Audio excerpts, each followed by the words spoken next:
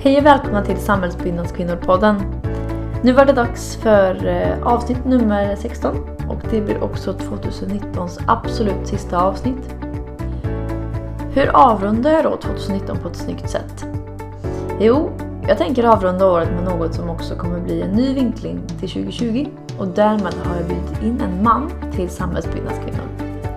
Men nu har de väl tappat det helt, tänker säkert flera av er. Och det var inte min plan från början heller. Men ju mer jag jobbar med frågor som berör jämställdhet och mångfald, ju oftare ställer mig frågorna kring hur vi får in fler kvinnor i branschen eller hur vi får in fler kvinnor i ledande positioner, så har jag märkt att dessa frågor är mycket större än vad jag hade tänkt mig. Och mer komplext dessutom. Och vad som har blivit väldigt tydligt för mig är att denna fråga berör inte bara kvinnor eller andra minoriteter, utan är lika viktig för männen och för hela samhället i stort. Jag tänker bjuda in män till dessa samtal också, eftersom jag tycker att vi behöver män som representerar goda exempel. Män som tycker att dessa frågor är viktiga och som jobbar med dem. Samuel Lindén var en självklar gäst för mig att bjuda in när jag tänkte på goda exempel. Och här har vi ett avsnitt som är väldigt öppet och ärligt. Och ibland var det även lite jobbiga frågor för Samuel att besvara. Samuel uttrycker sig att det inte är så lätt för en man att prata om jämställdhet, för man blir lätt placerad i ett fack. Och för detta, ska jag tillägga, krävs mod. Och jag har själv märkt att när jag lyfter denna fråga för många andra män så blir också många obekväma. Därför är det viktigt för mig att lyfta Samuel, som i detta avsnitt vågar prata om jämställdhet öppet och ärligt. Och förhoppningsvis kan det bli fler män som vågar göra det också framöver. Och innan vi kör igång så vill jag tacka Serneke för att ni stöttar mitt arbete för en mer attraktiv och jämställd samhällsbyggnadsbransch. Men nu önskar jag er trevlig lyssning.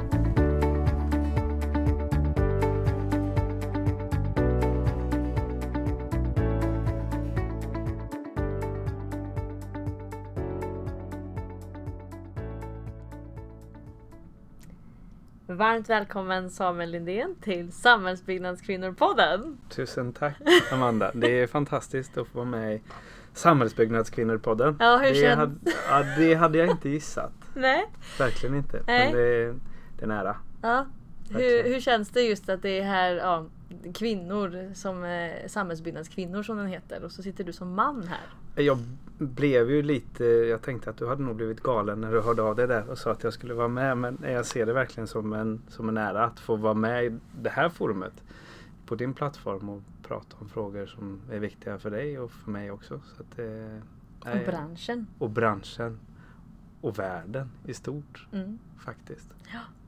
Och anledningen till att jag valde att bjuda in dig, det är ju för att för inte så länge sedan så gjorde du ett inlägg på LinkedIn där du lyfte byggbranschens bygginspiratör, kan man ju säga, Byggsandra, och även mig och en annan kvinnlig branschkollega, Amanda Bornecke. Du lyfte in oss i ett sånt fint inlägg och jag kände bara du måste ju vara med, för här har vi en man som lyfter kvinnor i en mansdominerad bransch. Och det är klart att jag ska lyfta honom, för det är det vi behöver göra i de här frågorna.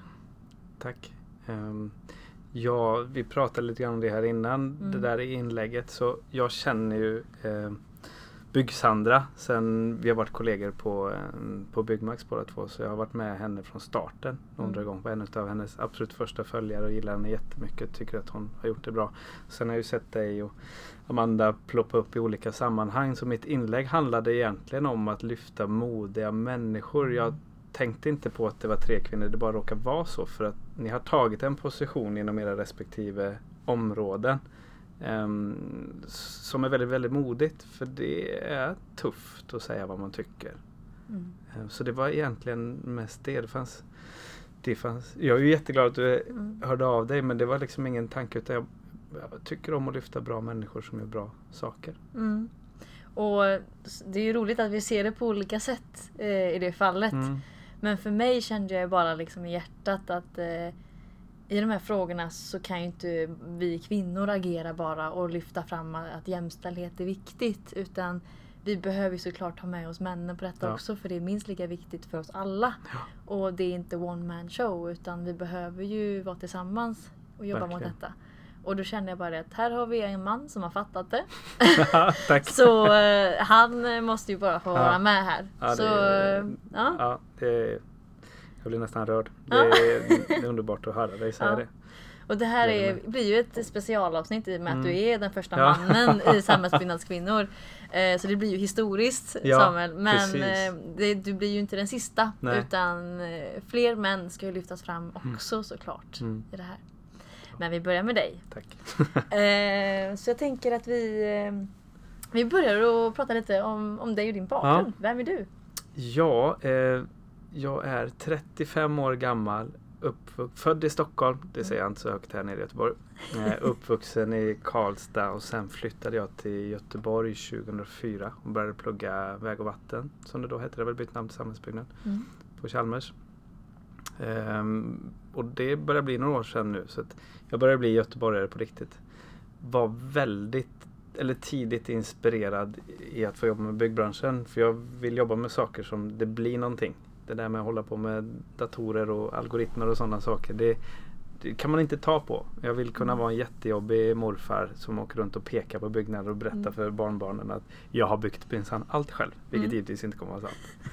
Men det får ju den faktan får de själva kolla. Nej, så det var byggbranschen. Jag hade en morbror som hade läst där innan och som tyckte det var jättebra. Fick pröva hos honom och då var det självklart att läsa väg och vatten. Och så fick jobb 2008 efter examen på ett företag som heter Svensk Bygglogistik. Jobbade med logistik och materialhantering på stora projekt. Sen efter 7 år där så hamnade jag på Byggmax i Stockholm. Där är 3,5 år. Lärde känna Sandra där. Och sen fick vi vårt första barn och jag var hemma och var pappaledig. Och det var någonting som hände på insidan. Liksom, jag kan inte spendera så mycket tid borta från familjen. Och vi hade barn nummer 2 på väg och då, jag måste hem till Göteborg och få vara nära familjen. Och så dök chansen upp att få bli vd på 2004 och då hoppade jag på det. Och hur länge har du varit det nu? Det börjar närma sig 2 år som jag har varit här på 2004. Och det roliga är att du säger hem till Göteborg och inte Stockholm. Nej. Ursäkta, kan jag inte sitta här och säga. Nej, men jag älskar Stockholm. Jag har mycket kompisar där. Jag har 3 yngre bröder som bor i Stockholm. Jag är mycket i Stockholm och älskar den staden. Men livet är enklare i Göteborg. Det är mindre prat om bostadsrättspriser och pendlingstider. Mer tid för andra saker runt omkring som jag tycker är viktigt. Så att Göteborg passar mig och min personlighet och min familj väldigt bra. Sen har jag förmånen att ha fått mina föräldrar från Karlstad flytta ner till Göteborg sen några år tillbaka. Så att vi har väldigt nära till farmor och farfar. Och det betyder mycket också. Det betyder enormt mycket för barnen att ha den närheten. Och en avlastning för mig och min fru givetvis. Och veta att det finns någon där. För man kan absolut vara barnvakt, men ingen tycker om andras ungar som sina egna förutom mor- och farföräldrar. Så att jag tackar dem ofta nu, för det är först nu man förstår hur mycket ens föräldrar älskar en när man får egna barn. Och hur extremt otacksam man är som barn. Verkligen. Det har varit insikter med. Jag tror jag är ganska duktig nu på att tacka dem för det och den tiden de ger till familjen, som gör att jag får ihop mitt liv som småbolags-vd, för det är mycket tid. Och jag tänker vi kan gå in lite på det också, just vd. Vad gör man som vd i ett småbolag då? Hur ser din dag ut? Ja, för inte så länge sedan så var jag ute och slipade fönster i Precis, just det. Jag försöker göra det en gång i kvartalet och avsätta tid och vara ute en hel dag och jobba på våra olika områden. För att det är först där man förstår. Jag är inte snickare i grund och botten, så att det är där man förstår vad som funkar och inte funkar och hur jag kan göra mitt liv eller deras liv enklare. För jag har bara ett existensberättigande, och det är att göra livet så enkelt som möjligt för mina medarbetare runt omkring. Så att dagarna är ju givetvis jättemycket försäljning och se till att vi har jobb och sysselsättning. Det är jättemycket att samordna verksamheten i stort.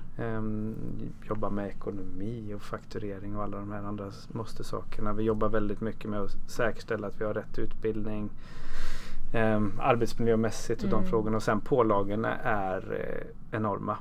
Alltså det kommer hela tiden och det vet alla som jobbar i små och medelstora företag där vi inte har riktigt de resurserna som man kan ha på större. Det är lika mycket som ska göras, men det är väldigt mycket som landar i knät. Så nu ska det här göras. Du kan få ett papper från Statistiska centralbyrån som står så här, du får böter om du skickar in den. Ja, men då får man väl göra det då. Och det är liksom, det är mycket sånt här som inte är direkt kopplat till att leverera värde för kunderna, och det är ju det kunderna betalar bara för det här värdet. Så att det är mycket sånt, och sen är det så att man har en plan varje morgon när man kommer till jobbet, och jag är strax innan 7 så är jag på jobbet. Och den håller aldrig. Jag tänkte just komma till det, bara, hur ofta har du en plan? Det var precis det jag tänkte fråga. Men, så det är ju som att vara i produktionen också då? Ja, men absolut. Man kan inte styra sin tid allt för mycket. Nej, men det kan man inte göra. Jag har tack och lov väldigt kompetenta medarbetare, så projektledare och platschefer och snickare som tar väldigt mycket eget ansvar. Så det är väldigt lite som kommer till mitt bord, men när det väl kommer till mitt bord, då är det hög prio, och då måste man ta tag i de sakerna liksom. Och det kan vara en relation till en kund eller till en leverantör eller liksom problem som folk har. Det är väldigt sällan man måste avbryta arbetet för att ta emot beröm, eller hur? Det är problemet, men det är mitt jobb och mitt ansvar, och tycker det är väldigt givande, väldigt roligt. Mycket delegering? Nej, inte för mig, utan respektive. Vi har ju 4 avdelningar. Vi jobbar med entreprenad, byggservice, fönsterrenovering och inredningssnickeri. Och respektive avdelningschef har ju sitt tydligt definierade område. Så att de sköter det själva. Det är väldigt sällan jag behöver gå in och delegera. Och jag lägger mig inte i projekten, eller jag håller mig så långt borta från projekten som möjligt. Och det är fördelen när man kommer som extern vd från en annan del. För jag har inte jobbat som arbetsledare, platschef, arbetschef innan, så att jag har inget värde till för sådär. Så det blir inte så att man lockas inte ens in i att detaljstyra de grejerna. Nej. Så jag slipper det. Jag förstår, då har du inget där att pilla med så egentligen, eller lägga dig för mycket på det sättet. Nej, jag är sannolikt de kan mest det bara bäst vägen. egentligen. Ja, men det är verkligen så liksom. Och det är en överlevnadsstrategi också, för skulle jag ge mig in och bekymra mig över detaljerna i alla de stora projekten vi håller på med, då hade jag ju gått sönder som människa.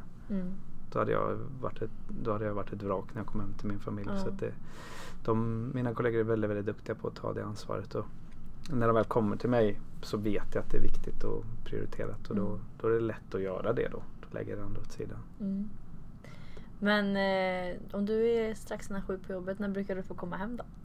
Jag hämtar 3 dagar i veckan, och då ringer klockan 3:15 och då åker jag iväg till förskolan. De andra dagarna så är jag ganska duktig på att komma iväg hyfsat tidigt. Det beror på liksom, men jag äter alltid, inte idag då eftersom vi sitter här och spelar intervju, men jag äter nästan alltid middag med familjen. Jag är definitivt alltid hemma innan barnen sover. Det är viktigt för mig, och just nu så är jag pappaledig en dag i veckan också, så då får jag den tiden till och umgås med barnen och familjen.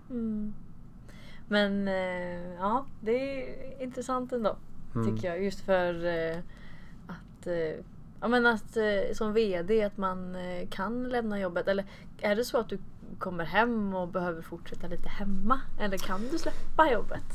Jag är ganska duktig på att släppa jobbet, det är absolut. Det är klart att vissa grejer bubblar upp när man inte har löst de här knutarna som man skulle vilja gjort den dagen, men jag är duktig på att släppa jobbet. Sen som vd så kan man inte släppa fullt ut, utan jag har ju det yttersta ansvaret hela tiden, men vi jobbar trots allt mellan 7 och 4, byggena stänger ju, så att det är väldigt lite man kan påverka, utan det är mer liksom backloggen. Har jag verkligen hunnit med alla de grejerna, men där, alltså, det kan nog de flesta skriva under på som har små barn. När man kommer hem så är det där, alltså, då tar de uppmärksamheten. Sen är jag mitt stora dåliga samvete, det är klart att telefonen följer med allt för ofta. Det är klart att man sitter och har lite passning på den. Och det ska jag vara ärlig och erkänna, det kan man bli bättre på. Men jag blev utmanad av en kollega för några månader sedan som frågasatte varför jag hade telefonen som väckarklocka. Alltså med den i sovrummet.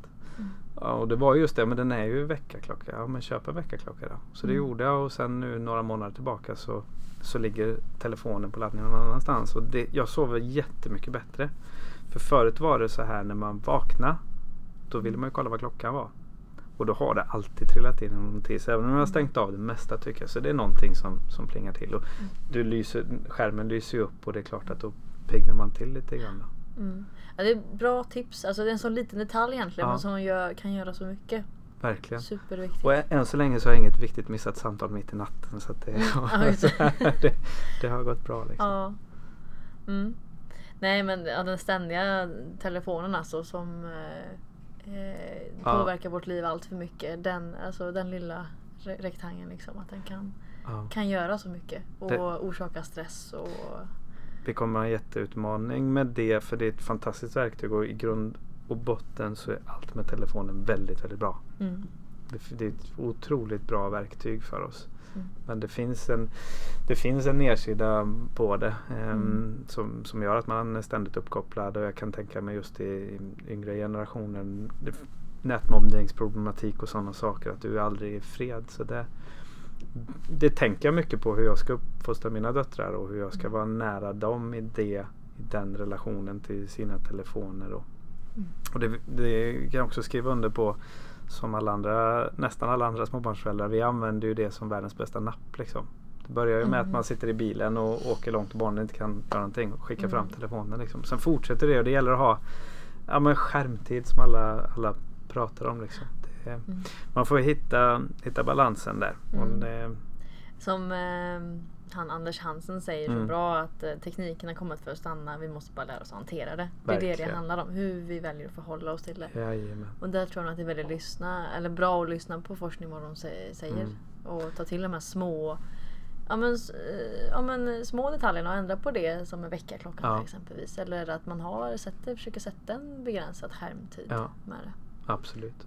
Jag tycker Anders gör det väldigt bra i det programmet, för att han berättar utan att döma.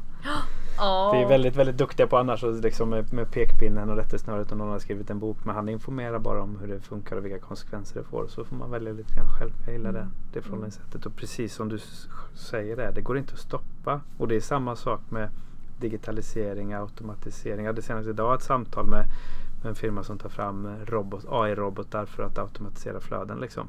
Och de säger, deras kunder, de börjar med den lilla och sen så blir de hooked, och så fortsätter det. Vi kan inte stoppa det, för att det gör att vi får göra andra saker. Så det gäller att vara på rätt sida staketet liksom. Att man är med i den utvecklingen, och den är jobbig. Den är jobbigare för vissa än för andra, men jag försöker alltid att vara spännande. Hur ska vi kunna använda det när det kommer ny teknik? Ja, det är som sagt, vad mycket det har hänt på 10 år. Oj, nu hör vi verkstaden precis här bredvid. Ja, precis. Vi har lite mycket att göra nu, så nu var det kompressorn till tryckluften som gick igång här. Men det är härligt, det är ju live här nu liksom. Så det här är verkligheten liksom, i byggbranschen. Det stönar lite och det låter precis. lite och så det får man ta. Det får man ta. Men nog om det. Jag tänkte, du kan väl berätta lite om 2004 också, för du har berättat om att du är vd här, din roll, men 2004? Ja, 2004, 21 år i år, grundat av Fritiof Ahlstedt, som finns kvar som koncernchef i Bilda-koncernen, som äger 2004. Och vi har ett antal systerbolag som håller på med lite rör och ventilation och brand och tillgänglighet och lite sådana grejer. Så vi gör allt innanför besiktningsanmärkningar, brukar vi säga. Så det är inte ytskikten, utan det är innanför. Det vi har specialiserat oss på, det är framförallt ROT, renoverings- och tillbyggnadsprojekt. Och jättegärna i kulturfastigheter. Där det ska vara trångt och jäkligt, kvarboende hyresgäster och så. Så 40 drygt anställda har vårt kontor i Mölnlycke, där vi även sitter tillsammans med snickeriet. Så det var det vi hörde på andra sidan, därför kompressorn gick igång. Där gör vi väldigt mycket specialinredningar, och det är väldigt kul att ha det med. Och som jag sa till dig när vi tog en tur här innan, att får vi bara in kunderna till snickeriet, så brukar det bli affär, för den doften Och de här alla förhoppningsvis positiva minnena från träslöjden sätter sina spår då. Mm. Och sen då det som vuxit mest sista tiden är fönsterrenoveringen, där vi startade en ny avdelning i våras och har fått jättemycket att göra, för det är hållbart. Det är mycket känslor kopplat till gamla fina fönster. De har suttit i 100 år med lite kärlek och respekt, så sitter de minst lika länge till. Så det gillar vi. Och sen då de här klassiska hyresgästanpassningarna, när en hyresgäst flyttar och fastighetsägaren vill bygga om för nästa. Mm. Och du anar inte hur mycket 3 år gamla saker vi slänger. Det är 3 år gamla? Ja, men så många korta kontrakt. En ny hyresgäst kommer in och så börjar man om från början. Där har vi en jätteutmaning. Hur man ska slippa slänga så mycket bra saker som finns. Med återvinning och återbruk och sånt då. Mm. Och det vet jag att det plågar väldigt många utav mina kollegor när man kommer in på ett ställe och där man gör om bara för att. Mm. Så jag har en liten affärsidé kring det. Jag tänker att något stort fastighetsbolag skulle faktiskt ta hem alla de här som man river ur deras projekt liksom. Samlat ihop det, haft det på något vettigt ställe och sen så har kravställt det att man kan återanvända materialet liksom. För det är främst byggnadsmaterial du snackar om? Ja, men då tänker jag ju, alltså det är skärmväggar, glasväggar och det är undertak och alltihopa som det egentligen inte är något fel på. Gammalt gips är ju väldigt, alltså det är ju svårt liksom att hantera, men man river ut väldigt mycket som man skulle kunna använda, och det ur det här cirkulära tänket så finns det. Det finns det mycket att jobba med. Ja, väldigt och mycket. där kan vi ta mycket inspiration från Amanda Bornecke. Precis. Med återbruk, och de har ju det på plats med CS. Ja. Och jag har ju inte varit där än, men jag ska ju besöka det, jag tänkt, för det är ju riktigt häftigt. Ja, men det är så jättebra. Vi behöver jobba mer generellt i hela branschen. Och vi gör ju det. Vi har ju nu en kund som har varit och köpt dörrblad där vi får ta fram nya karmar, och det är en jättefördel med vårt snickeri, för vi har ju bra möjligheter att göra det liksom, och kunna återanvända. Och sen får man inte tro att det blir billigare, för det är det väldigt sällan det blir, men det blir hållbart, och det är liksom man kan använda sakerna mycket, mycket längre. Och så kan det ändå vara, om det är gamla fina dörrar, så finns det ju också ett sentimentalt värde i det också. Absolut. Och inte bara rent en dörr eller en funktionsvärde. Nej, och mycket av det de är massiva, har ju en hög kvalitet liksom. Så jag vet att vi hade från något projekt det kanske var ett år sedan, där vi fick hem en massa dörrar, och då tar vi en bild och lägger ut det på Instagram. Kom och hämta, så får du det liksom. Vi själva känner att det går inte att slänga de här grejerna bara för att någon tycker att det är gammalt där det är liksom. Så det följer oss på Instagram. Ja, så bjussar vi på lite bra material där. Svinbra. Det var lite snabb marknadsföring där också. Ja, men eller hur, det får man ju, det ingår. Ja, precis. Ja. Ja, och vad som fick dig att bli verksam i denna bransch, men det var lite din morbror, sa du va? Stämmer. Som du blev inspirerad av. Ja, det var en prao. En praoperiod som jag var och hälsade på honom när han då bodde i Stockholm. Och så tyckte jag det var hade han varit elektroingenjör så hade jag börjat med det. Antagligen. Nej, men men det var din förebild? Ja, men det var det, för han var ganska, han hette ju morbror Göran väldigt länge. Hej Göran. Han är verksam här i Göteborg också i byggbranschen. Det är ju kul. Men han lekte alltid väldigt mycket med mig och mina syskon liksom, och kom hem, och jag tror banne med han hade med sig tvätt hem när han kom från sin studentleda till Chalmers. Jag vet inte om mamma tvättade honom när han gjorde det själv, men jag har något vagt minne av det. Så han var ganska ung liksom i förhållande till mina föräldrar då, så vi har alltid haft en väldigt, väldigt bra relation. Det fanns faktiskt en morbror till, Hans, som tyvärr gick bort i en olycka alldeles för tidigt, men det var liksom morbror Hans och morbror Göran var stora inspiratörer. Som fanns med liksom, och man är ju väldigt, väldigt formbar i den åldern där, och man kommer ju absolut inte lyssna på sina föräldrar. Det är ju väldigt viktigt att inte göra det liksom. Men då finns det någon annan med sunda värderingar där, så att honom med att tacka för mycket, och just att det blev Chalmers och den inriktningen. Och han var föreningsaktiv också. Jag vet att ett utav föreningsrummen så är det min morfar tydligen som hade kommit på namnet till, så det är lite häftigt att det finns. Och liksom generationer. Ja, men precis, morfar gick ju aldrig, men det liksom det är lite roligt att ha den återkoppling. Jag hoppas att jag inte kommer tjata hål i huvudet på mina barn att bli ingenjörer. En viss påverkan har man ju, viss säger de. Ja, precis. De får välja fritt. Nej, men du får visa dem Bygg-Sandra och jag får göra det. Istället. Sandra, ska vi göra en barnbok? Den ska jag givetvis köpa och läsa för dem. Absolut. Den kommer mina barn också få. Den någon barn. Ja, precis. Ja. Nej, men och sen Samuel, inte nog med att du är vd så driver du en egen podd. Ja. Vill du berätta lite om den? Det gör jag jättegärna. Jag bestämde mig innan sommaren för att starta en podd. Jag blev väldigt inspirerad av ett antal andra poddare givetvis. Och inser att det är ett medium som växer väldigt, väldigt mycket. Jag är inte till bra fotograf så jag kan bli något på Instagram även om jag finns där också. Men drivet av en nyfikenhet av vad andra människor gör så blev det titeln en podd om yrkesstolthet. För att det finns så mycket olika människor som gör mycket bra saker som man kan lära sig av. Och jag använder ju podden för att ställa mina dumma frågor som jag kanske inte vågar göra professionellt. Ja, men du vet, lyssnaren måste förstå vad du menar med det där liksom. Just det. Du kan gömma dig bakom jag kan gömma mig bakom det. Det är ju sant. Ja. Men det är lite roligt. Men det är lite så jag gör faktiskt också. Jag har ju intervjuat betongare och anläggare med olika. Så det är många gånger som jag inte heller vet. Och då får jag ställa mina dumma frågor också.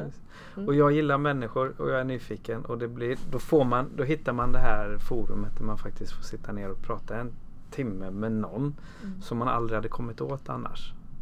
På det sättet. Och det är självklart så att fokus ligger mycket i byggbranschen. Men jag använder det för att träffa människor i alla andra branscher också.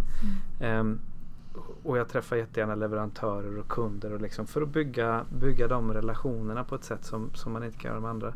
Och det blir någonstans också ärligt en konkurrensfördel att man har en sak till att prata om.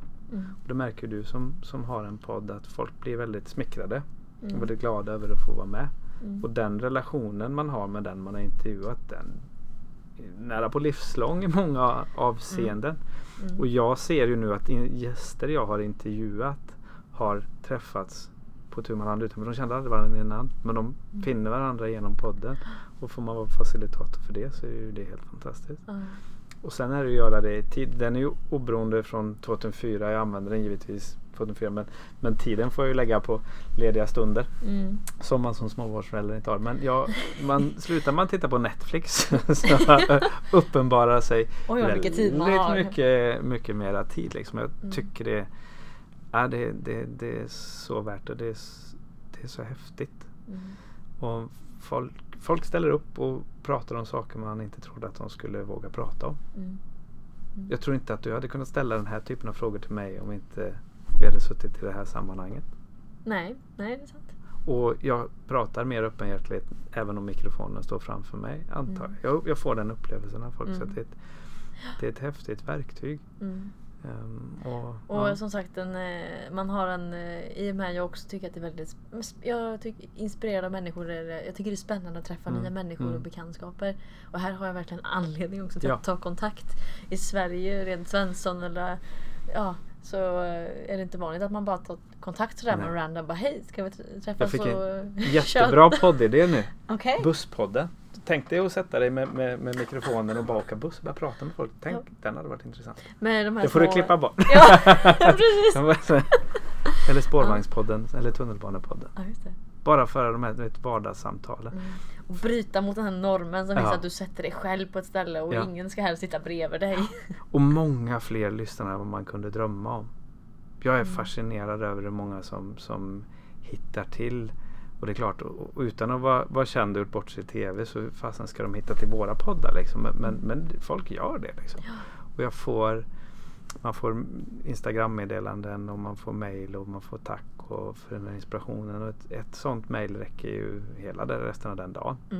Att man blir glad för att man faktiskt har kunnat nått ut till en människa. Nått ut till någon, Och alltså, de har fått ut någonting utav det. Precis. Jag håller med. Så jag rekommenderar alla att starta en podd. Ja, starta en podd, precis. För din egen skull. Ja, men jag läste någonstans att det fanns 20 miljoner YouTube-kanaler och det finns 2 miljoner poddar, så att det finns ju ett enormt behov. Och någonstans hörde jag att mer än hälften av allt content på YouTube tittas inte på, utan folk passivt lyssnar, för vi vill multitaska. Och vi lyssnar på musik och allt det där liksom, men till slut tröttnar man på det, och man vill inte lyssna på reklamradio och de här grejerna, man tröttnar på det. Man vill kunna styra sin konsumtion och hitta de här sakerna man kan nörda ner sig i liksom. Så att det är ett medium på frammarsch. Ja, men det tror jag också. Speciellt om man tänker den nya generationen eller nästa generation. Ja. Det är så man söker ny information bland annat. Yes. Definitivt. Och YouTube är, jag har sagt det någon gång innan, men det är den snabbast växande sökmotorn. Det är det. Det är ju, ungdomar googlar inte längre utan de YouTubar mer. Och det här måste vi förstå. Det här, jag tänker jättemycket i de här termerna som företagare, för att jag ska kunna vara en attraktiv arbetsgivare och nå fram till mina potentiella kunder och anställda, såklart. Att använda de medierna jättemycket med Instagram och med LinkedIn och Facebook, och liksom, vi ska starta en YouTube-kanal, och jag har också sagt någon gång innan i något poddavsnitt det här med TikTok liksom. Hur ska jag förhålla mig till det? För den växer brutalt snabbt och folk tycker men det är bara en massa små barn som håller på och larvar sig framför. Men vi sa exakt samma sak om Facebook. Vi sa exakt samma sak om YouTube för första gången. Första grejerna på YouTube var ju piratkopierat material liksom. Och det här måste vi, jag tror att en av nycklarna till att vi har lyckats attrahera fler kvinnor till vårt företag, det är att vi använder de kanalerna på ett annat sätt. För jag vet ju att Instagram överrepresenterar kvinnor som använder det liksom. Och kan vi presentera vår verksamhet på ett bra sätt där, så kommer det vara en fördel. Och alla kandidater som skickar in ansökningar och säger, jag ber att de kollar upp oss där först för att få lite grann känsla av vilka vi är. Och ja, det är klart att det till viss del är tillrättalagt det som man lägger upp liksom. Men det är ändå en bild av vad vi har för projekt, vad vi har för kunder och våra värderingar och det där liksom. Så det är bra medier liksom. Verkligen, jättebra kommunikationsverktyg. Och sen kommunicera i bild också, säger mer än text. Yes. Det är också värt. Ja, det är värt väldigt mycket att ha med sig det liksom. För mina yngsta snickare, jag kommer ihåg när först jag läste upp sitt personnummer och det började bara på massa nollor. Jag trodde de skojade med mig, men jag insåg att det är så gammal man börjar bli liksom. De läser ju inte mejl. Nej. Det är helt, alltså för dem, det är helt mejl för dem är så vansinnigt komplicerat och onödigt och dåligt kommunikationssätt. Oj. Så det skickar vadå, Snapchat typ? Nej, men de använder ju helt klart andra typer av sätt att kommunicera liksom. Så, och för dig och mig som sitter framför datorn till viss del. Jag har alldeles mycket. Men det är ju en sak, men snickarna de sitter inte framför datorn liksom. Så det är inte alls naturligt, utan mejlen har man som en plattform för att återställa lösenord man har glömt på andra ställen man loggar in liksom. Ja, just det. Nej, så det är någonting som vi måste ha med oss när vi tänker framåt. Ja, vi måste hänga med där och anpassa oss. Ja, och det är vi som ska anpassa oss. Det är bara att acceptera. Visst, vi kan göra jättemycket för att fostra generationen som kommer, men väldigt mycket av det de gör är faktiskt mycket bättre än det som vi alltid har gjort i citationstecken. Så att jag gillar att gå bort mig där och liksom lära mig och försöka liksom se vad man kan göra för att bli bättre på det liksom. Det låter sunt. Det är en bra överlevnadsstrategi. Det är en bra överlevnadsstrategi. Jag hoppas det. Sen tänker jag, tiden går ju undan här. Ja. Jag vet inte hur länge vi håller på, men jag tänker att vi kan prata lite snabbt om mina hjärtefrågor också. Och en fråga som jag ställer mig då och som jag brukar diskutera eller vill diskutera, det är ju, hur får vi in fler kvinnor i samhällsbyggnadsbranschen, tror du? Göra det du gör. Okej. Nej, men det är absolut, alltså det du gör med podden och lyfter fram, det är jätteviktigt, för att det måste finnas förebilder. Det måste finnas bra förebilder, som hur jag själv hamnade i byggbranschen var ju min morbror. Det var en förebild. Precis. Det är otroligt viktigt att det nu görs en barnbok om bygg. Det kommer ha en impact. Det ser jag, mina döttrar 1,5 och 3,5. De vill ju vara Batman liksom. De vill ju vara Superman. De vill ju vara Dr. McStuffins och allting vad det nu kan vara. För att de finns där tillgängliga och som förebilder. Och det har varit byggare och Bob alltihopa. Så det gäller ju någonstans att framställa det så att det överhuvudtaget är någonting som man överväger ganska tidigt. Något som man kan identifiera sig med. Eller någon man kan identifiera sig med. Ja, men precis. Och så att du börjar väcka de tankarna tidigt att det är kanske en bransch för mig liksom. Så för att locka fler, vi måste berätta att det är en bra bransch. Den är väldigt bra. Jag har bestämt mig för att sluta kalla branschen konservativ till exempel. För den är inte konservativ. Det finns konservativa människor som låter väldigt mycket. Men branschen är inte konservativ. Tittar man på utbildningarna på samhällsbyggnad för AE som du läste och byggingenjör liksom, i många fall så är det faktiskt fler kvinnor än män som är ute. Jag tycker att jag märker det på beställarsidan, alltså fastighetsägarna, så tar kvinnor mycket, mycket större plats. Väldigt ofta så har vi kvinnliga beställare. Ja, just fastighetssidan. Kvinnor som är beställare, inte kvinnliga beställare. Nej, kvinnor som är beställare. Nej, men just fastighetssidan har ju kommit ikapp väldigt bra. Ja, det har det. Men rent produktion släpar ju väldigt mycket. Och då får man ju rannsaka sig själv. Och vi har ju inte varit attraktiva.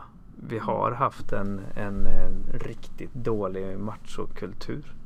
På samma sätt som det finns en riktigt dålig omvänd kultur på kvinnodominerade yrken liksom. Jag menar, det finns alldeles för få manliga eller män som är förskollärare, eller hur? Och det har inte varit lätt. Ja, och det finns misstänkliggjords och allt så där liksom, och barnmorskor för den delen också liksom. Så men då måste titta på alla de delarna. Men jag tror att alltså, det har blivit väldigt mycket bättre. Jag jobbar aktivt med de här frågorna, kanske inte så mycket som att prata, men genom att agera. Och vi har gjort oss attraktiva, så det kommer folk till oss, kvinnor som vill börja jobba för att man ser att det verkar vara en bra arbetsmiljö. Sen vill inte jag, då går bara för att jag har ett antal snickare, kvinnor som jobbar hos mig, så vill ju inte jag kunde ju varit smart och lagt upp dem på Instagram liksom. Bara för att promota det, men jag vill inte riktigt, alltså, det är ju fegt också, eller att man försöker plocka poängen på någonting, så att jag vill ju göra det genom att agera och successivt. Det finns givetvis kvinnor på koncernen, det har funnits det på 2004 innan, men när jag började så var det inga, nu är vi 5 i alla fall. Och det är ju en väldigt, väldigt stor skillnad, och då är det allt från på 2 år då alltså? Ja, då är det allt från entreprenadingenjör till lärlingar och praktikanter liksom, så det är hela spektrat, man får ju börja någonstans, men det är faktiskt på som hantverkare så är det 3 nu liksom. Och det är ganska stor procentandel för att vara i våran bransch, men jag tycker ju att jag vill inte ha 50-50 för att vara jämställd ur det perspektivet. Jag vill ha 50-50, för jag är helt övertygad om att om jag har, säg 100 anställda och 100% är män, då har jag ju inte tittat på hela talangpoolen som finns. Och rimligtvis så är det ju 50-50 då, om man ska plocka de bästa liksom. Så det är snarare det som driver mig, och då blir det ju naturligt en mer jämställd arbetsplats. Och det blir en förändring, alltså attityden och kulturen och allting förändrar sig när det kommer in fler av det underrepresenterade könet så att säga. Och vilken arbetsplats den är liksom, så förändras ju attityden. Med heterogena grupper helt enkelt. Och inte bara rent egentligen av kön, utan bakgrund och etnicitet. Ja, men precis. Också. Allt det där hänger ihop liksom. Och vi blir ju bättre ju fler vi är med olika aspekter och kulturer. Och vi har ju många anställda som inte är födda i Sverige. Och där märker man, och det är också en kultur liksom, några som har bott här bara något år och några som har bott här i princip hela livet, men det är också så här, jag menar, när jag beställer frukostmackor så tänker jag ju så här, är det någon som är vegetarian? Jag tänker ju att de aktivt har valt att de är vegetarianer för att de inte vill äta kött, men av religiösa skäl så äter man inte kött till exempel. Alltså det är så oerhört många frågor man måste ställa. En annan utmaning är ju om jag har ett litet projekt och bara ska ut en etablering. Då kommer jag ju inte ha ett dam och ett herromklädningsrum. För jag har inte plats för det, jag har inte tänkt på det. Jag kommer inte ha sanitetspåsar i badrummet. För att om jag inte vet att det är ett problem liksom, så det är det här man måste hela tiden utmanas för. Och jag som man måste ju få problemet presenterat för mig, eller jag som människa måste få problemet presenterat för mig för att inse att jag måste göra någonting åt det. innan och så vet jag inte att det är ett problem, så kommer jag aldrig kunna agera. Och jag kan inte sitta här och skämmas för att jag inte vet att det är ett problem. Men när jag vet att det är ett problem så är det mitt jävla ansvar att göra någonting åt det. Sen kan att göra någonting åt det kan ju vara en skala. Det kan ju vara att man förbereder på sig. Tyvärr, här har vi bara det här. Jag hoppas att det är okej med det. Är det inte det så får vi göra något annat. Eller att de facto se till att vi har dubbeletablering eller liksom omklädningsrum för det. Sen upplever jag liksom de flesta, alltså har man de som har varit modighet in i byggbranschen har ju väldigt hög tolerans också. De kommer inte hit och förväntar sig att allting ska vara anpassat. Nej. Och de flesta är rätt duktiga på att säga grabbar, flytt på er, nu måste vi göra så här istället liksom. Och det funkar väldigt, väldigt bra. De flesta, men alla är väl verkligen inte så. Nej. Som vågar kanske sätta ner foten men eller markera. Nej, precis. Och de kommer ju inte vi locka heller. Och det är den tillbaka till din fråga. Hur gör vi för att locka dem? Som inte... Jag tycker att ett hemskt uttryck är att behöva ha skinn på näsan. Nej, det ska man inte behöva. Man ska absolut inte behöva ha skinn på näsan som kvinna i byggbranschen. Nej. Ingen ska behöva ha skinn på näsan. Nej. För att du ska vara välkommen vem du än är och vad du än gör. Liksom.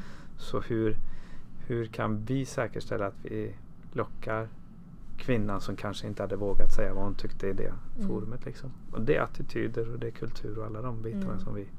Och det du snackade om här tidigare, att man inte 50-50 för sakens skull. Nej. Eller för att det är en politisk fråga i det hela, utan du ser helt andra världar med, och det är helt andra världar med också. Det får vara bäst. Ja, precis. Vad gäller rent arbetsmiljö, ekonomisk synpunkt och hur vi skapar effektiva, bra arbetsgrupper. Det är ju självklart om man tänker till. Så det är liksom... Så med i den bästa världen så behöver man varken feminister eller människor som kämpar för jämställdhet, för att det är klart. Jag tror inte att det händer på väldigt, väldigt, väldigt länge. Men jag tycker mig kunna se att liksom de generationerna som kommer nu, hur yngre barn är uppfostrade och skolade i förskolan, så jobbar man ju med de här frågorna på ett helt annat sätt. Man utmanar ju normerna. Skulle precis komma in på normer där faktiskt. För det är ju det. Ja, jag tänkte det. Det var som att du bara tog det från mig. Nej, men jag hade faktiskt avsnittet innan dig här nu. Jag har pratat med en normpsykolog. Och det är ju väldigt spännande. Och det hänger ju så starkt ihop med de här frågorna. Att det handlar om att vi måste bryta, eller vi måste ta dem till ytan. Ja. Och sen identifiera bra och sämre normer och gilla läget att de påverkar oss, våra beslut och våra val.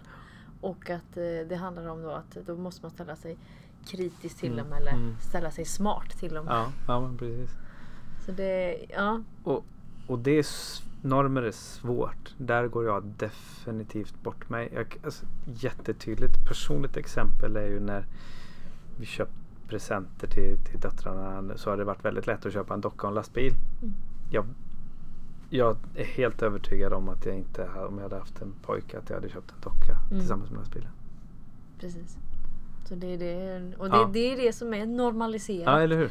Och det är det som behöver liksom komma till ytan, att det finns egentligen ingenting som är rätt eller fel. Nej.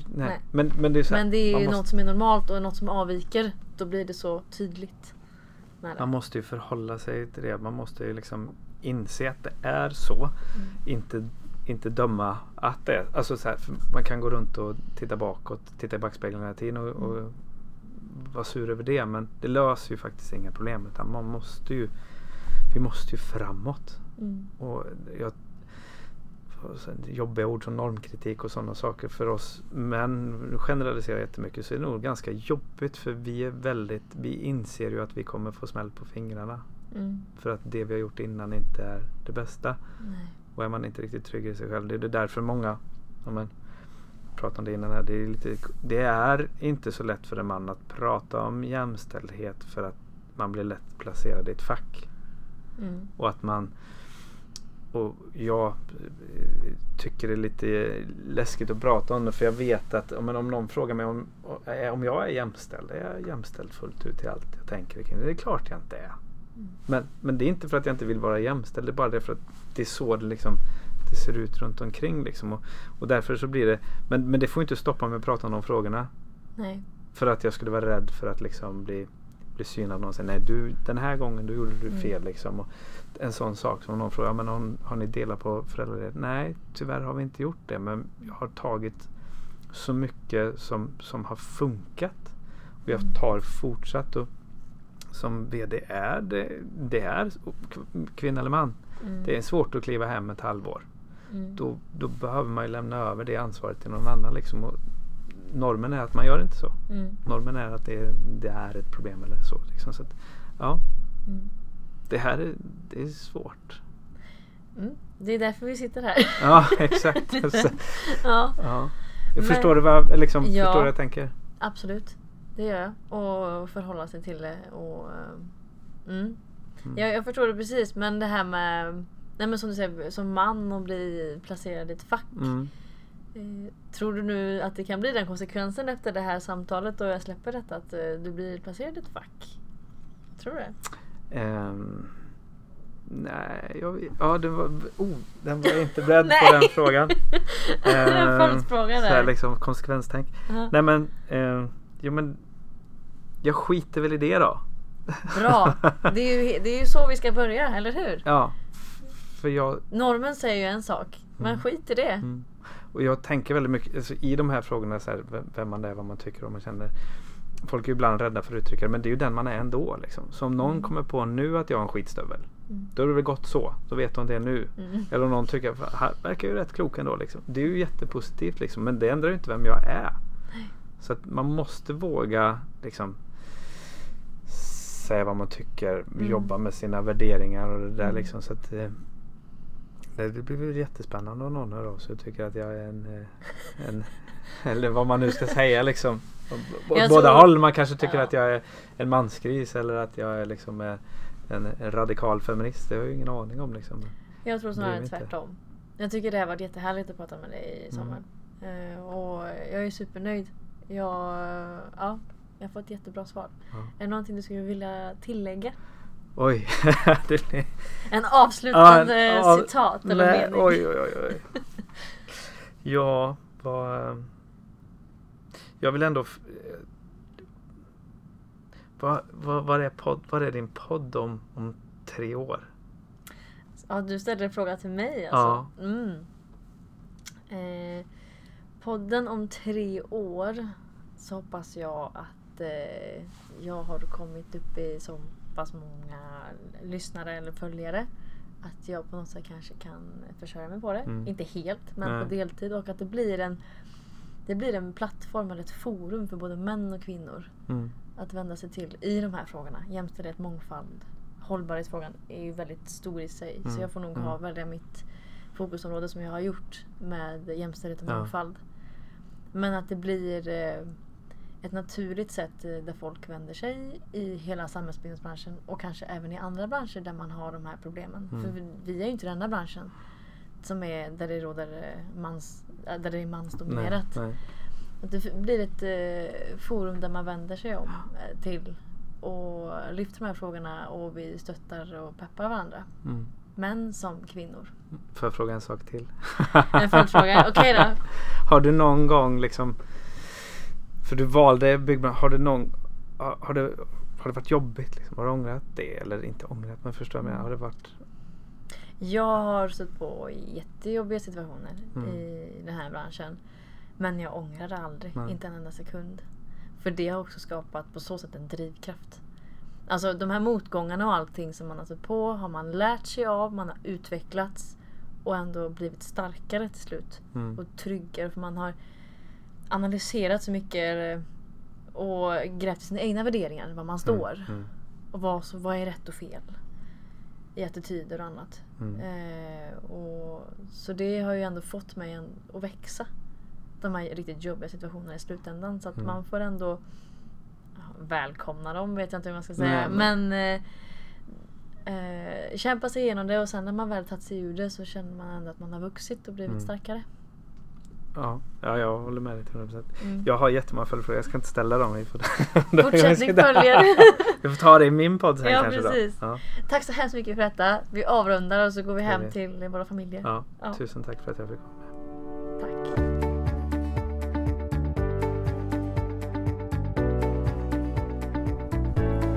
Ja, stort tack Samuel för att du gästade Samhällsbyggnadskvinnor och för att du samlade mod att prata uppriktigt med mig och mina hjärtefrågor.